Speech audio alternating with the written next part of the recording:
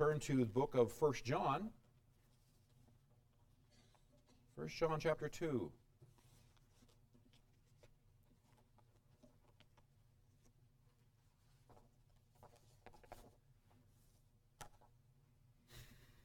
We've been talking about the life stream of the Lord Jesus Christ. The life of Christ. And I, for one, am grateful that life stream never freezes over. This time of year, in Colorado, you never know what to expect. And you also learn very quickly not to trust the weathermen, because they honestly do not know what they're talking about. It seems invariably, if they predict no snow, we get snow. If they predict some snow, we get no snow. If they predict 2 inches, we get 4 or none. It's just crazy that way. And they get paid for that. That's amazing to me.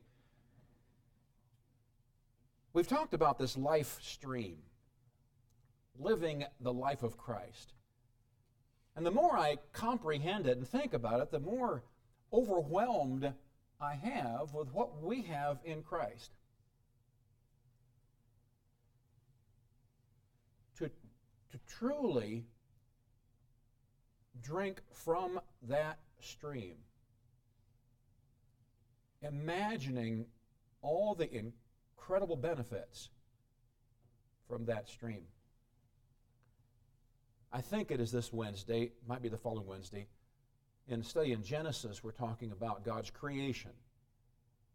And one of the things we'll be discussing is God creating life, and how in the original text, the Bible, it gives more specificity as far as His creation. And when He came to creating life in the waters, or the main bodies of water, like oceans and seas, He talks about a multitude of life creatures. And I was studying it just a little bit this week, and studying what are called plankton or zooplankton, and how, according to this particular site anyway, the zooplankton are the smallest animals in the ocean. And he said some of them are no larger than the width of a hair. Now that's pretty small. Now, I got some pretty thick hair, but still my hair's not that thick. And they look a little bit like, some of them anyway, look a little bit like a shrimp.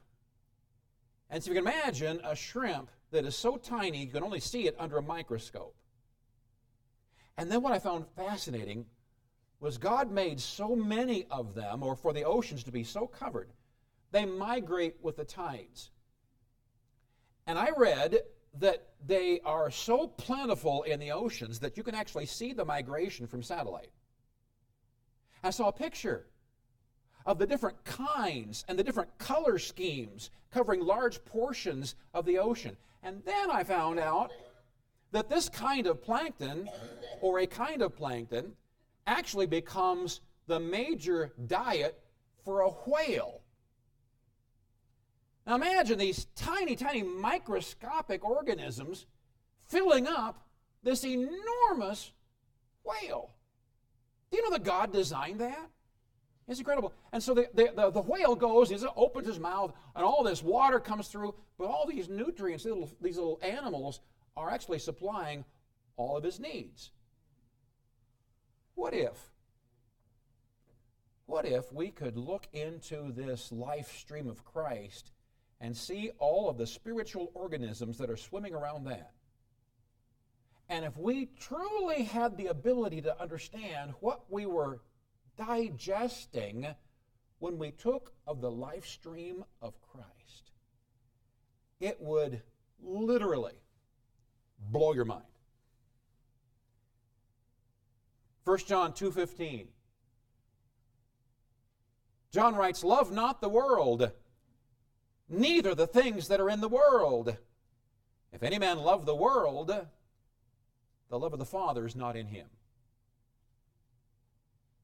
As I was reading through the book of 1 John, I noticed how many times in this area here the word world was mentioned. And it tends to be, if God inserts a similar word frequently, that's for emphasis. He's trying to tell us something. And so what I want to bring a message today is the world, a counterfeit system. But I need God's help to do it, so let's bow for prayer. Dear Lord, I thank you for your love and for the fact that we can rely upon you for help for all of our needs. And I need you now as I preach. Help the words that I speak be your words. Help this message be your message. And help us to see clearly, I pray today, the difference between the life stream of Jesus Christ and that stream that the world has to offer. Thank you for what you're going to do. We love you. In Jesus' name, amen. I want to begin by comparing streams. The last few weeks we've talked about the life stream of Christ, and in that life stream we have found power to fulfill His will. The ability to do whatever He tells us to do. We've found knowing Christ and the Father are in this life stream. Eternal security is found in this life stream of Christ, as is divine fellowship. We can fellowship with the Father, with the Son, with other believers. A message is found in this life stream that God is light.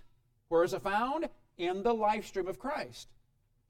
An advocate in Jesus Christ and an advocate in the Holy Spirit.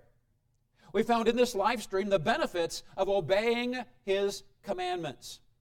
We found last week the light of Christ, loving one another, and the importance of every one of you, the importance of each individual church member, every one. Every one of you plays a vital role in the strength of the body of Christ, this church. So in this life stream of Christ, that which, if we were in our minds to picture going fishing, we go fishing up the mountains, and we have this beautiful stream. You can see clear to the bottom. There's these gorgeous rocks reflecting the light. And then once in a while, you see this gorgeous trout swimming by. Oh, it's just spectacular. That is the image of this life stream of Christ. Adversely, we're told to love not the world. You see, the world has a stream also. But that stream, first of all, is going the opposite direction. It's incredible. One stream goes this way, the other stream goes this way. And instead of being able to look down and see the bottom of the stream so clearly where the rocks are reflecting the light of the sun, instead of that, you can't even see through the murky water. It's so dirty. You don't know what's in that water. It's nasty. It's got a smell to it. It reeks. You ever been out in the countryside and gone by a stagnant pool of water? One that's been there long enough to where it has this real nasty smell? This particular stream has a really nasty smell. This past year, we went on our annual Men and Boys Camp Out. One of the highlights of my life is to go to the Men and Boys Camp Out. I enjoy it thoroughly. I enjoy being with the guys in just a different setting. I enjoy the cooking we do, the eating we do, the stories we tell. I just enjoy everything about it.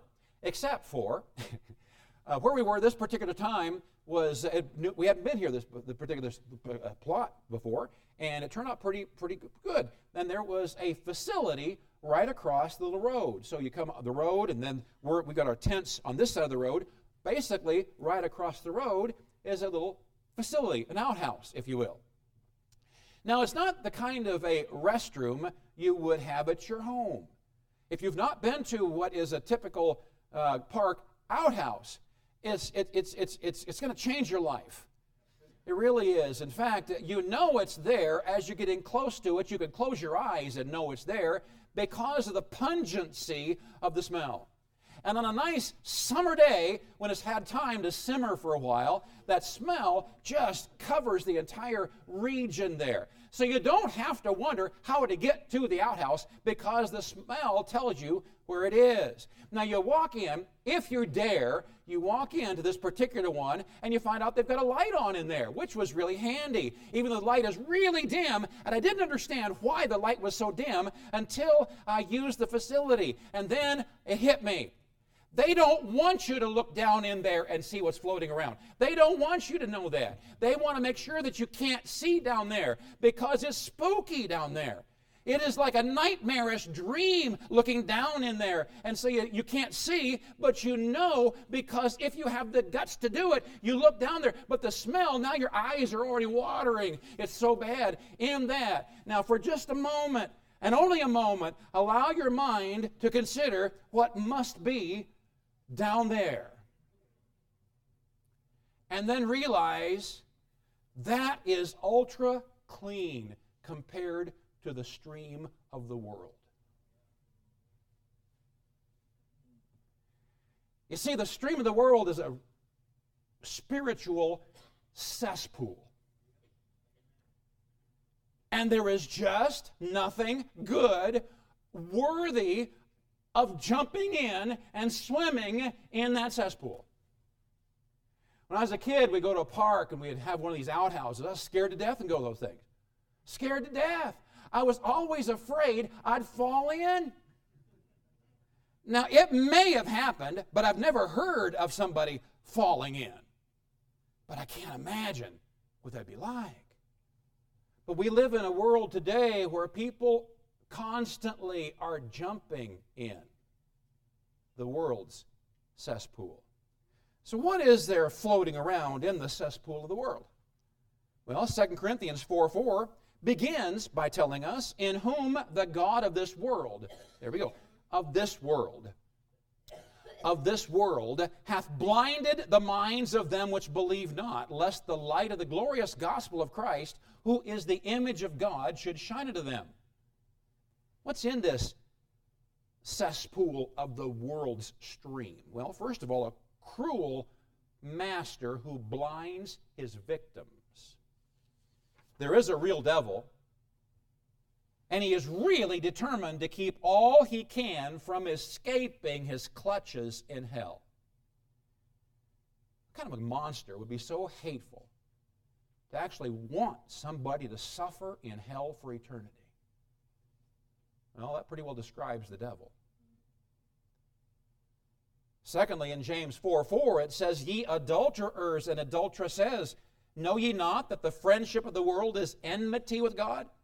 Whosoever therefore will be a friend of the world, there's that life, or that world cesspool there, that's a stream of the world. Whosoever therefore will be a friend of the world is the enemy of God. We read of Israel in the Old Testament. And Israel spent most of their time chasing after false gods, idols. Idolatry was that horrible, big sin in their life. What were they doing? They were jumping headlong into the cesspool of the world.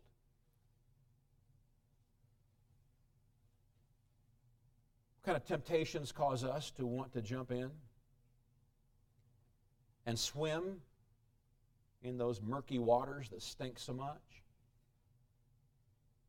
What is it that draws even Christians to want to jump into such a vile cesspool?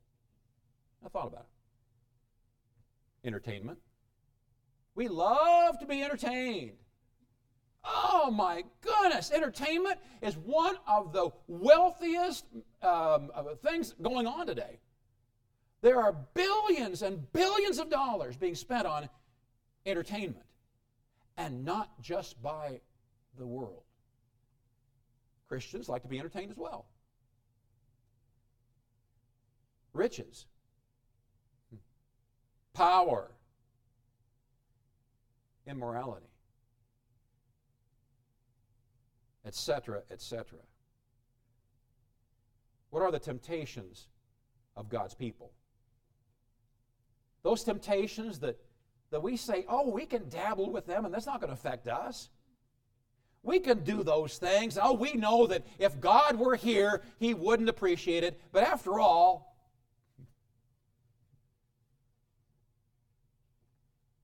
so I say, in that cesspool are God's enemies. Because whosoever is a friend of the world is the enemy of God. Thirdly, in John 15, 18, and 19, if the world hate you, well, ye know that it hated me before it hated you, Jesus said. If ye were of the world would love his own. But because ye are not of the world, but I have chosen you out of the world, therefore the world hateth you. So what's in that cesspool? Hatred for Christ and His followers. You say, I just want to be loved. I just want to be loved. Well, you're not going to find love with a solid Christian testimony in the world. By your refusal to participate in worldly activities like going to the bar, sinful movies, taking illicit drugs. By your refusal, you touch the nerve of the world's conscience that they will do anything to avoid. Anything. They hate it when their conscience is stirred.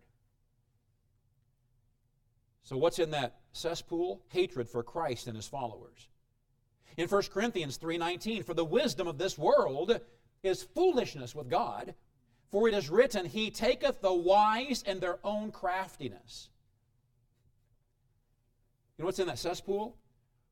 Worldly wisdom devoid of God's wisdom. Worldly wisdom. Wisdom that is not found in the Word of God, for instance. Hallmark's famous follow your heart.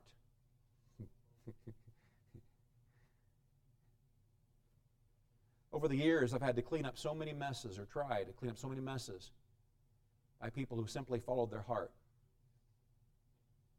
Two young people, madly in love, convinced it's God's will that they spend eternity together, even though both sets of parents are against it, even though one is saved and one is not. But we've prayed about it, Pastor Outler. We know that it must be right. Why? Because we feel right about it.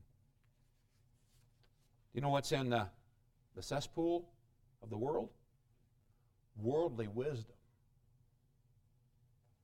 Galatians 1:4 says, who gave Himself for our sins, that He might deliver us from this present evil world, according to the will of God and our Father. So what's in the cesspool? Evil is. What is this evil? I looked it up. In describing the world, it's called evil here. This particular word evil means hurtful, diseased, morally derelict, vicious, bad, lewd, malicious. It's an appropriate description of the world in which we live. Whether you're watching a football game, basketball game, or whatever, it's amazing what the world thinks they can broadcast in front of you for commercials and get by with it. It's amazing the lewdness that has now become so commonplace on TV. We live in a wicked world. In fact, in 1 John 5:19, it says, we know that we are of God, and the whole world lieth in wickedness. Well, it's the same word as evil. Very same word. Lieth in wickedness, or lieth in evil. So this stream that I'm describing, the stream that runs contrary to the life stream of Christ, is filled with all these spiritual organisms. But yet I have not found one that's good for you. Not one. In 2 Peter 1:4, whereby are given unto us exceeding great and precious promises, that by these ye might be partakers of the divine nature. The life stream of Christ. having escaped the corruption that is in the world through lust. Here are those two streams in the same verse. What is in the stream of the world? Corruption through lust. This word lust means a longing for or a desire for that which is forbidden. In John 8:44, ye are of your father the devil, and the lusts of your father ye will do. He was a murderer from the beginning, and abode not in the truth, because there is no truth in him. When he speaketh a lie, he speaketh of his own, for he's a liar and the father of it. The lusts of your father, the devil, he said, ye will do. What's in the world? Corruption through lust.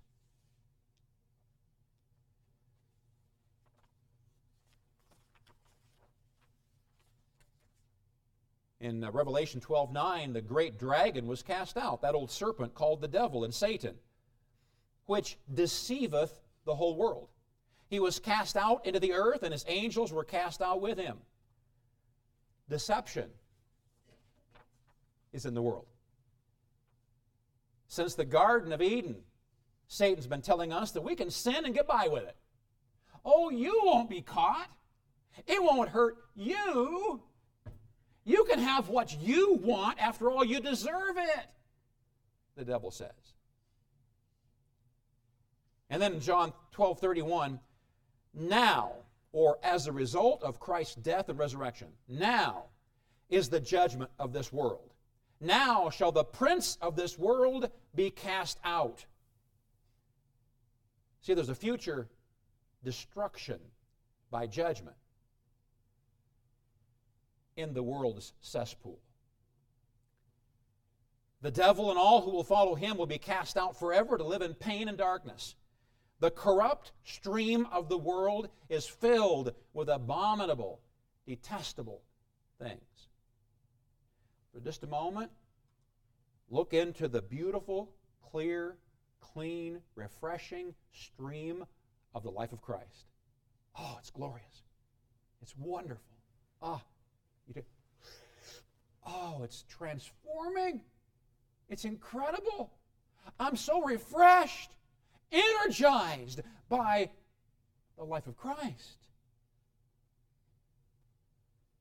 But for some crazy reason, our flesh is drawn to that stinky, smelly, worthless stream of the world. Why would we be so foolish? Why would we be so ignorant and dumb to waste our time in that cesspool when we have all of these incredible blessings in the life of Christ? The Bible teaches us to not love the world. Love not the world, neither the things that are in it. In Colossians 3:1 it says, if ye then be risen with Christ, seek those things which are above, where Christ sitteth on the right hand of God. Set your affection on things above, not on things on the earth. You and I, we need to desire higher things. We need to change our wanter. What is it that you want? Well, early on in the message, or when we started the service, I said, what is it that you need from God? What is it that you need God to do in your life? The Bible says, set your affection on things above. Your life should be consumed. Your heart should be wrapped around, not the world, but that which is above. I enjoy sports. I enjoy watching football, college, NFL. I enjoy football. I like watching basketball. I have not yet been converted to hockey yet, and I apologize for that. Maybe someday. I really enjoy it. It's a lot of fun. But I don't get anywhere near as excited over a football game as I do the truths that God reveals to me out of His Word.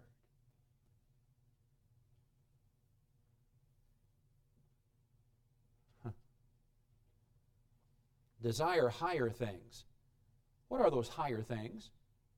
Well, we should desire souls won to Christ. It's a higher thing. We should desire investments in God's work. We should desire good deeds done. We should desire searching God's Word for buried treasure. Higher things. Now, I know a lot of it is because of my age. I'm older now than I used to be. Many of you are. Now, at this particular age, it's easier for me to look into the next life, my real life, eternal life. It's easier than it was when I was in my 20s and 30s. Back then, life was too consuming for me. We had kids, little kids, and trying to grow them and trying to start a career and all those things. Just life was going so fast. But now, at this age, a lot of my life is passed me by. A lot of my friends, family, are already in eternity. It's become so real now for me that now, partly because of my age, the truths of God's Word are so much more real and alive for me. But don't wait till you're my age to gain an affection for things above.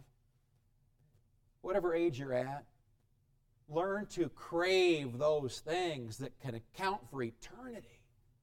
And don't let those things that are of the world consume your life so much. Oh, but Pastor, I got to work. Yes, work. Yes, you need to work. We were created to work. I've got these responsibilities. Yes, welcome to life.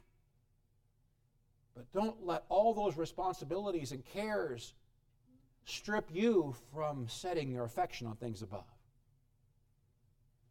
In 1 Timothy 6:10 it says, "For the love of money is the root of all evil, which while some coveted after, they have erred from the faith and pierced themselves through with many sorrows." Avoid money traps. Avoid them. So many have sold their spiritual vitality for things. They are bound now because they've spent so much money. They're in so much debt. They're bound now by those things. They have no energy left.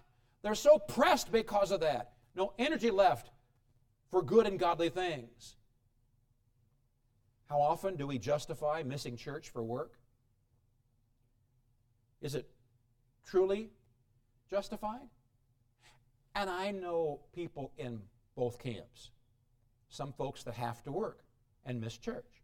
I also know some folks who miss church and don't have to work. It's not mine to judge. It's you standing before your judge and asking him. You know, missionaries would starve to death if it weren't for the generous support of Spirit-filled givers. Romans 12:2, "And be not conformed to this world, but be transformed by the renewing of your mind, that ye may prove what is that good and acceptable and perfect will of God." You and I need to be transformed, not conformed. Notice, there's your two streams again. In the life of Christ, we are transformed. In the cesspool of the world, we are conformed. What is the world? Well, it's the Greek word cosmos. It refers to the world system apart from Christ. So what's out there? When we think of out there, that mentality apart from Christ, swimming in the polluted waters of the world, conforms us into its image. Oh, it's a dangerous place to be. You come out of it full of disease, with mental illnesses, emotional problems, and fears of every kind. That is what the result of swimming in the world's cesspool is. While swimming in the life of Christ, this life stream, you come out with love, joy, peace, long-suffering, gentleness, goodness, faith, meekness, and temperance.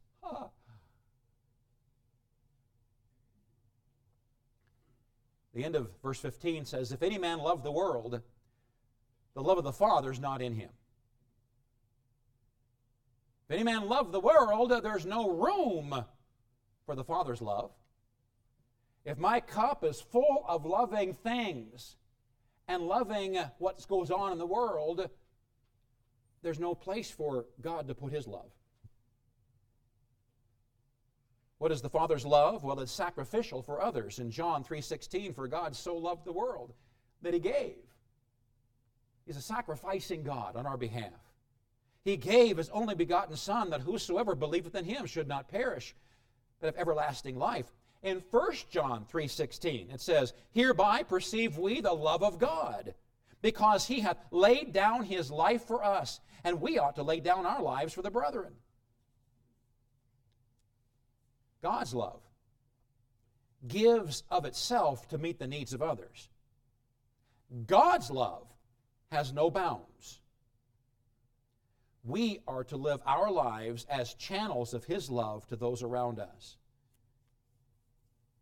When my daughter Katie had her baby here, 9 months ago or so, something like that, we got the privilege of visiting Brad and Katie shortly after Daniel was born. Wonderful, wonderful time. But it was so interesting because the church they were going to found out that she had delivered, and they started bringing a meal by. Every day they brought a meal by. Every day while we were there, there was a new meal that brought by, which meant a new dessert every day. You might not know this, but we are unable to finish off a complete dessert in one day. Sometimes it takes us 2 or 3 days to finish off a dessert. So now, by the end of our time there, we had all these incredible desserts. They were going crazy. I never thought I would say this, but I said, too much dessert! But you know what? It wasn't so much the food. It wasn't so much the desserts. It was the fact that they showed their love to my kids. It was like taking a great big hug and just saying, we love you, and we're going to show it to you because we're going to bring some food to you. You see, the Father's love is sacrificial to others. The world is out for itself. The world's selfish. The world doesn't give, it takes. Verse 16 says, for all that is in the world. So what is in the world? What is in the world system apart from Christ? Well, I read for you a whole lot of things, but here's what this verse says. All that is in the world, the lust of the flesh, and the lust of the eyes, and the pride of life is not of the Father, but is of the world. Notice what 3 things this says is in the cesspool of the world. First of all, the lust of the flesh. In Ephesians 2:2, it says, wherein in time past ye walked according to the course of this world, according to the prince of the power of the air, the spirit that now worketh in the children of disobedience, among whom also we had our conversation in times past in the lusts of our flesh, fulfilling the desires of the flesh and of the mind, and were by nature the children of wrath, even as others. You see, the lust of the flesh, that which is in the world, is a disobedience to the Spirit of God. It's saying no to His speaking to my heart. It's saying no to Him working in my conscience. I'm going to have my way. Disobedience to the Spirit of God. In 1 Peter 2:11, dearly beloved, I beseech you as strangers and pilgrims, abstain from fleshly lusts, which war against the soul. You see, there's a war going on. A war for control of your soul. The lust of the flesh is fighting for control of your soul. In Mark 4:19, the cares of this world, the deceitfulness of riches, and the lusts of other things entering in, what happens? It chokes the word, and it becometh unfruitful.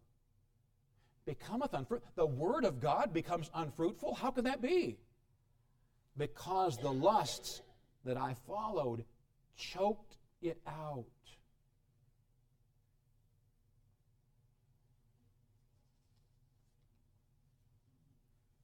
Has God been speaking to you out of His Word lately?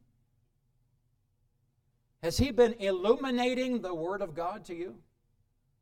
Oh, has it been such that you can't wait to get back in God's Word because it's so alive? Or can you even remember the last time that God spoke to you out of His Word? been so long. Here we're told that one of the reasons the Bible is not open to us is because of the lusts of the flesh. And where are they found? In the cesspool of the world. The second category that's in the world is the lust of the eyes. There's not a one of us that needs teaching on this. We know what it is. Matthew 5:28, but I say unto you that whosoever looketh on a woman to lust after her hath committed adultery with her already. Did you notice the last of the verse says, in his heart? You see, the lust of the eyes is a heart problem. You say, oh, no, it's not. It's an eye problem. No, it's not. It's a heart problem. Because what he sees goes right to his heart. And out of the heart are the issues of life.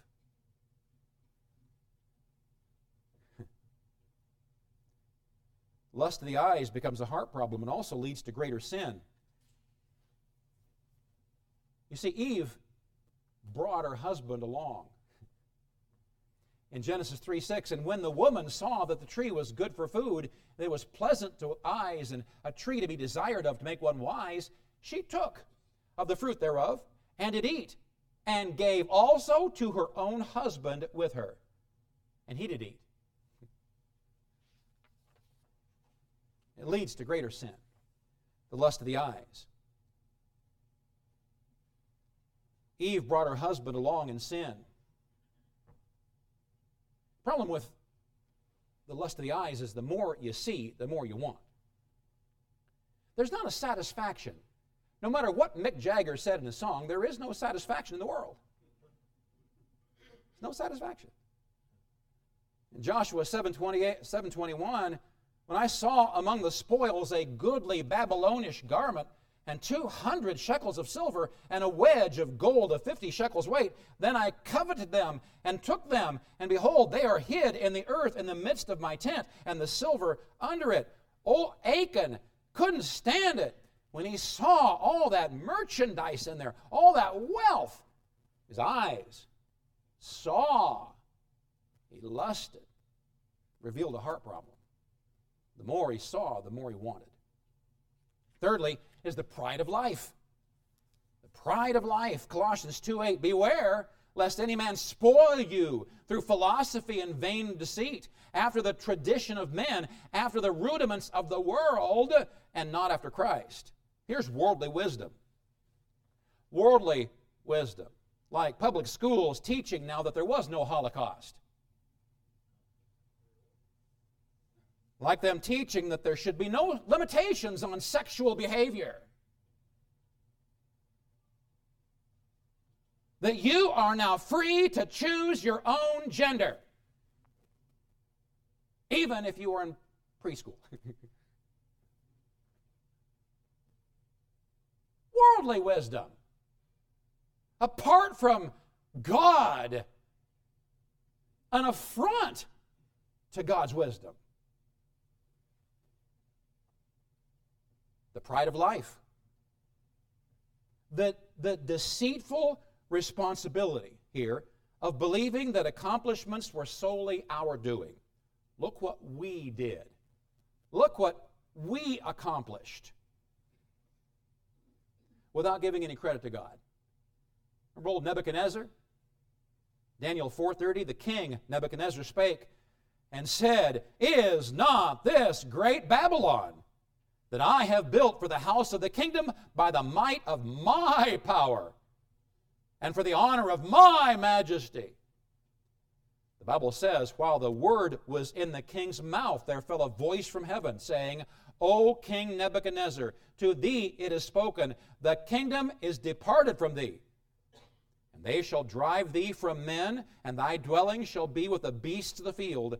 They shall make thee to eat grass as oxen, and 7 times shall pass over thee, until thou know that the Most High ruleth in the kingdom of men, and giveth it to whomsoever he will. You see, God's pretty serious about us giving him glory. Us crediting him with the successes in our lives. In Isaiah 12:2, behold, God is my salvation. I will trust and not be afraid, for the Lord Jehovah is my strength and my song. He also has become my salvation. God is my all. He is everything. Here I am thinking that I am something. Look what I did. Yeah, what I did is just reveal that I got a serious spiritual heart problem. Because look what God did. And then it's a shrewd substitute, the pride of life. In Matthew 4:8, again, the devil taketh him, Jesus, up into an exceeding high mountain, and showeth him all the kingdoms of the world and the glory of them. Interesting, the devil tempted Jesus with something that would be his anyway. The Father soon gave Jesus all power, all authority, in heaven and earth, following his resurrection and the defeat of Satan's power. Had Jesus fallen for Satan's deceit, he would have become Satan's servant. When we fall from Satan's temptations, we become Satan's servants as well. Lastly, verse 17, and the world passeth away, and the lust thereof, but he that doeth the will of God abideth forever. Let's go back to our two streams. This incredibly gorgeous, refreshing life stream of the life of Christ. Just looking at it is so refreshing. There's a fresh smell about it. Oh, it's glorious. Look over there. Look over there. That other stream. That one that you can't even see into. It's so murky. That one over there, the Bible says, is going to be destroyed completely. Destroyed. While this stream will go on forever. That means everything I partook of out of that stream over there will be destroyed. All of the energies, all of my heart that I wrapped around those things in the world's stream will all be destroyed. But as I gave myself to those incredible spiritual nutrients in the life stream of Christ, they'll last forever. Forever. Two streams. One stream is waiting for you right now. Waiting. Oh, they're not going to splash themselves on you. They're waiting there for you to come and find them. The other stream is continually hollering out to you with its siren's voice, tempting you, alluring you, lying to you. Which stream will you partake of? I wish I could tell you that just because you're a Christian, you will live your life in the life stream of Christ. I wish I could tell you that. But I've known too many Christians whose lives have turned out destroyed. Unless they've moved, I could take you to a place in the South where there's, quite frankly, a very lonely man. Didn't start off that way. It's the life of the party. Every time there was an activity, everybody just gathered around this particular person.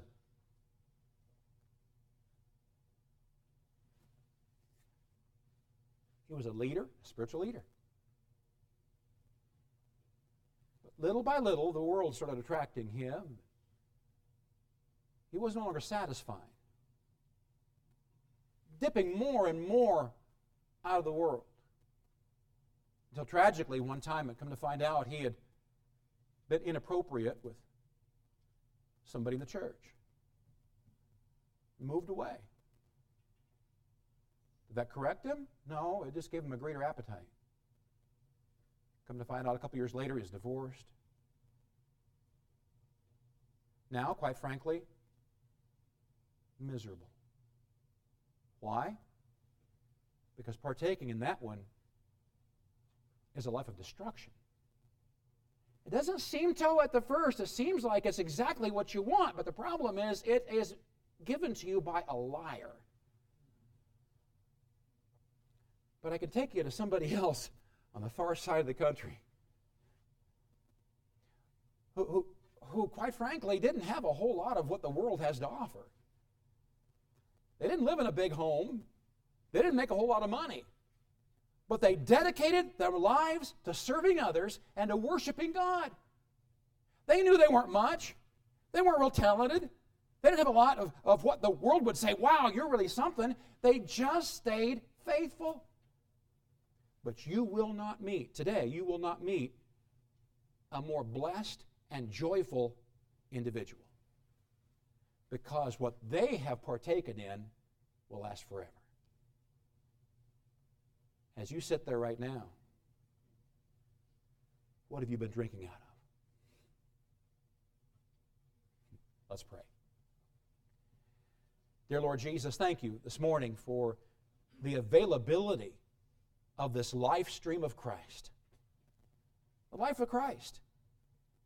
Lord, all the wonderful things that are found therein, but Lord, our flesh is so drawn to the cesspool of the world.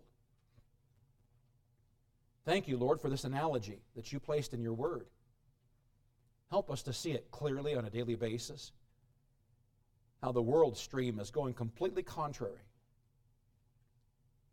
how the world stream is deceptive, and there's no good thing in it, only lies. Doesn't always seem as fun to drink out of the life stream of Christ. It seems sometimes like we're missing out on life. But oh, that life stream of Christ is so full of spiritual nutrients. Help us, Lord, to live our life off of your life. Our heads are bowed and our eyes are closed. I do not know in what way the Spirit of God has spoken to your heart this morning, but I asked at the very beginning for Him to speak to every heart here.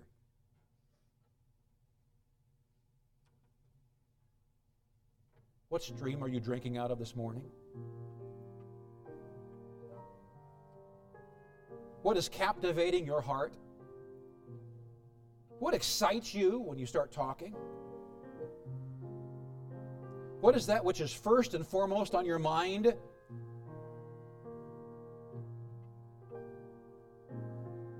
Which life stream are you being filled up with?